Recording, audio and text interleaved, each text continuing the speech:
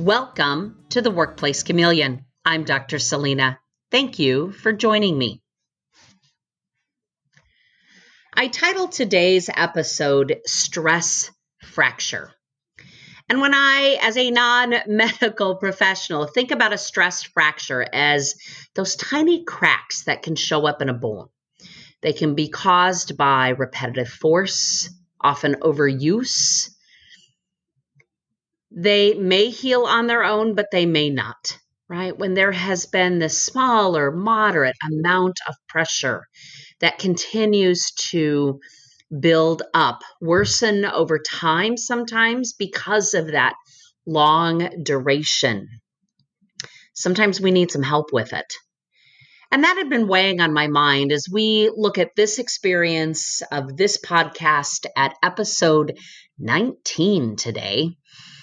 I even think about where we've traveled from since our first episode in this world in January 2021 to where we are right now in May. And I think about what I saw pre-pandemic in our organizations, sitting alongside, talking with organizational leaders and employees throughout a wide range of industries. And here's where I want to start today. I'm hearing it every day right now from companies who are clients and clients who are people and people like you who may be listening right now. I've listened to and understood your load, the carrying that you have done, the work you've been covering, the shifts, the hours, the balance you've been trying to keep before it all falls over in a heap. I was worried about fatigue in the workplace before the pandemic. I want you to know today, and to use a phrase that I know other organizations and other sources use, and that is, you are not in this alone. Leadership is hard if you're doing it right. And with rapid fire change, with limited resources, with rising workload, often understaffed or without enough people to help, the pressure isn't letting up. I see you. And I want to talk more about that phrase today, that you are not alone. One of my great hopes coming out of 2020 is that we have an opportunity like no other to really smash the stigmas of mental illness and educate, support, advocate for the fact that mental health is critical for all of us. 1 in 5 U.S. adults experience some sort of mental illness. 1 in 20 U.S. adults experience a serious mental illness. And what we know from the National Alliance on Mental Health, NAMI.org, along with a number of other resources, is that there is an amazing opportunity within our world right now to bring these conversations forward. I think my entire life, for many reasons, I've tried to advocate for these discussions, and still year after year, conversation after conversation would run into roadblocks of people not wanting to ask for help, not wanting to say the words out loud, not wanting to look like they were weak or that it shouldn't happen to them.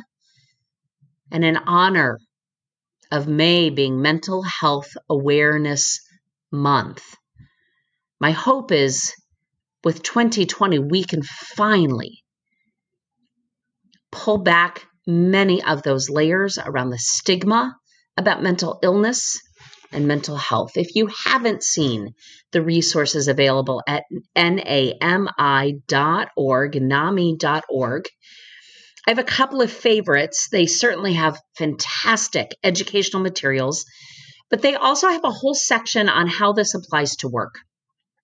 Please take a few moments to check out the workplace resources that they have available to you, including videos and handouts and posters and conversation point and supervisor training that can be used to really dig into how do we do this at work?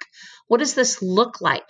Yes, wearing my HR hat for just a moment, we need to make sure that we are addressing the legal requirements upon us when it comes to caring for and protecting our employees, their confidentiality, and their opportunities to get help. But I believe the conversation for us to really pull back and undo many of the existing stigmas, we have to understand that it's going to take all of us having some conversations about this.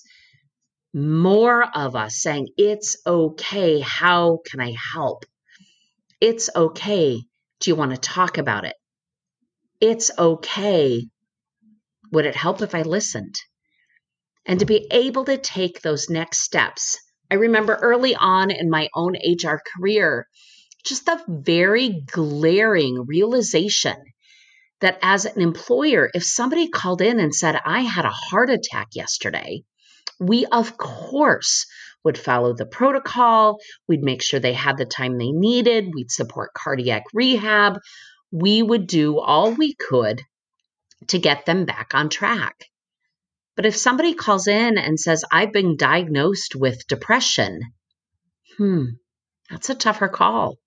We struggle more with what does that look like?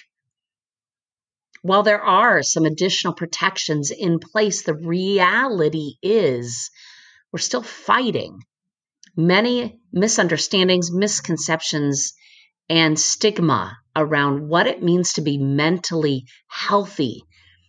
And what does it mean to support mental wellness in our organizations? Stress fracture came to mind as I was considering that, because as I think about that definition and what that looks like in our day-to-day work, I was kind of intrigued by it, if you will, of that added pressure, that hardship that comes with stress over time on a bone, sometimes healing itself, sometimes not, repeated jumping up and down or running for long distances, or maybe you've had a stress fracture and it's just something that happened because of some stress or strain with something you were doing. So what could we take away from that today? Why check in with me on this?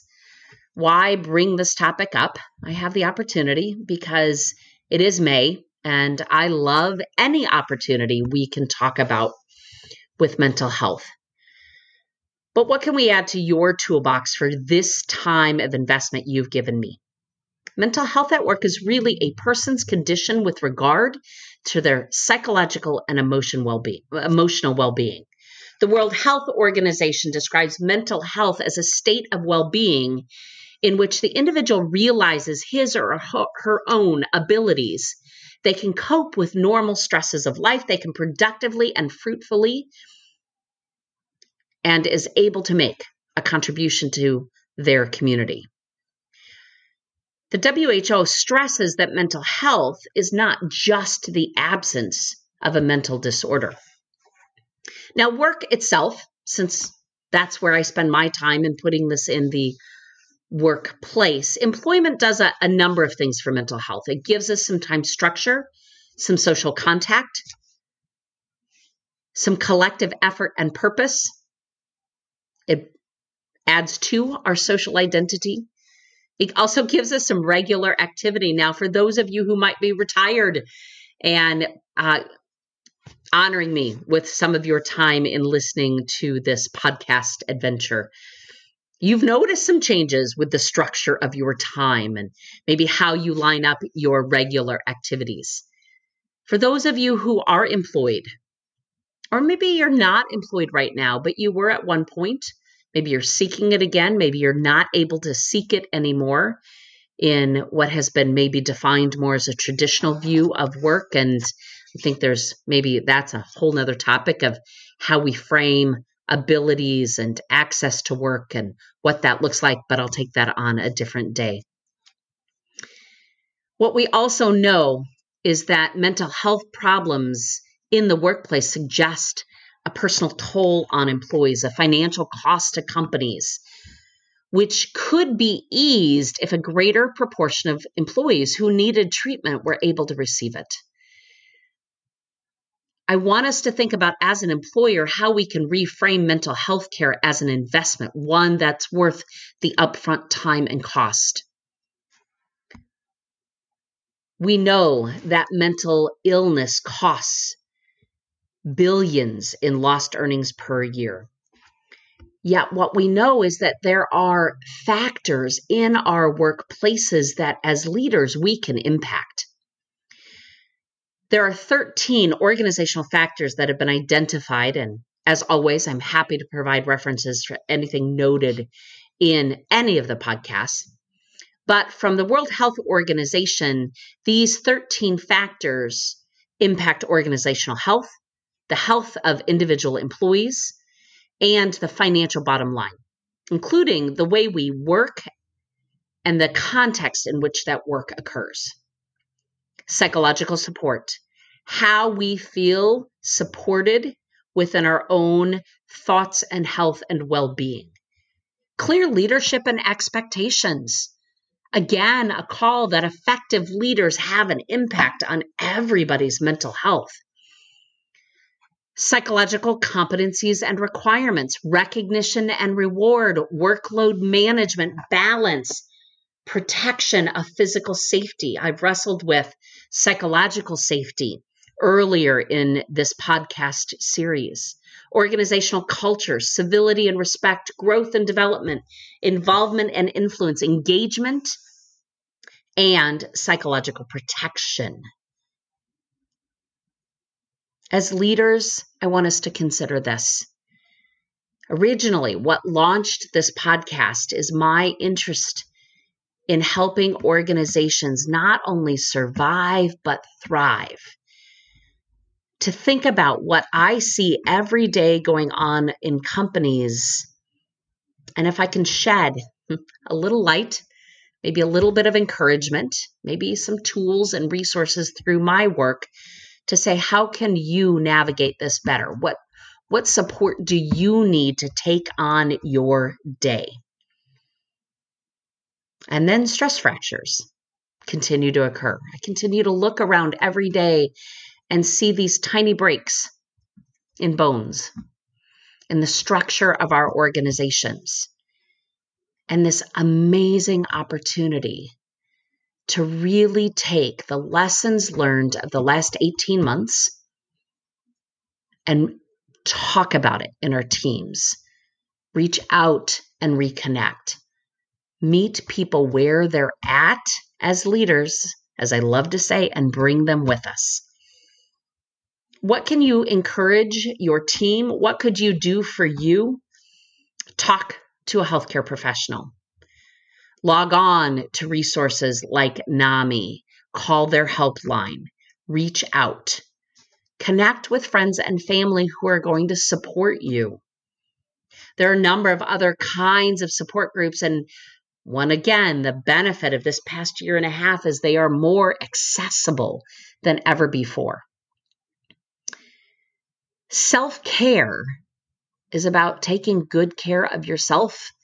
It is about treating your well-being and happiness seriously, looking after yourself, because without that, we can't survive. And as leaders, if you're a leader listening to this podcast today, part of your responsibility is to help others do the same.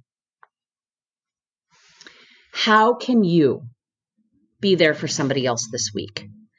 What can you do to identify if you've got your own stress fracture forming, or maybe you're seeing it in someone else? Consider what you might be able to do to bring new conversation into your team and make it okay to bring up. I think we should take this opportunity to really consider what comes next, how we support each other, how we offer tools and resources to help people through that, to reduce the stigma and discrimination, to understand the job burnout, to eliminate harassment, violence, bullying, to recognize substance use, misuse, and abuse at work, to address what we call presenteeism, reduced productivity, and even what we are seeing with increased absenteeism, address safety concerns, really get at the issues around higher turnover. A comprehensive workplace health and safety program not only includes occupational health and safety, the physical work environment, but we also need to make sure that includes the psychosocial work environment, the culture, and the way we organize work. It also does include the workplace health promotion, the wellness component, but also the organizational community involvement, how we work together as a group of people who come together on behalf of a common purpose and include people, support people so that they can do their best work. A process to identify and assess and control the psychosocial hazards can be established in the workplace. What we want to be able to do is look at even health and safety committee reports, workplace reports, employee concerns or complaints during the workplace, exit interviews, other types of workplace risk assessments, incidents investigations, data around absenteeism, both short and long-term disability data as well, employee surveys, including perception surveys, employee engagement surveys, and other kinds of data that looks at health benefit claims and EAP, Employee Assistance Program usage if possible. So what can we do to make a healthier, mentally healthier workplace? We can encourage active employee participation and decision-making. We can clearly define employee duties and responsibilities. We can promote work-life balance and understand that looks different to different people. We need to expect, maintain, and hold people accountable for respectful and non-derogatory behaviors. We need to understand and manage workloads. I have noted this as we've examined different types of change, and workload change going up means we've got to have conversations about how we adjust. What we know is people are more healthy and well when they're allowed to be continuous learners, when it gives them something new to look at or to shape or reshape their thinking, to add tools to their toolbox is a great strategy to continue to make one of your areas of focus. We know that for mentally healthy workplaces, conflict resolution practices need to be in place and used regularly. We need to make sure that we are recognizing employees' contributions effectively. Today, as honored with your time and this reminder, here's where we're at. Stress fractures are showing up a lot. Make it okay. Let somebody else know they are not in this alone. Print out resources. Share something with someone else. Reach out and ask, can you do anything to help?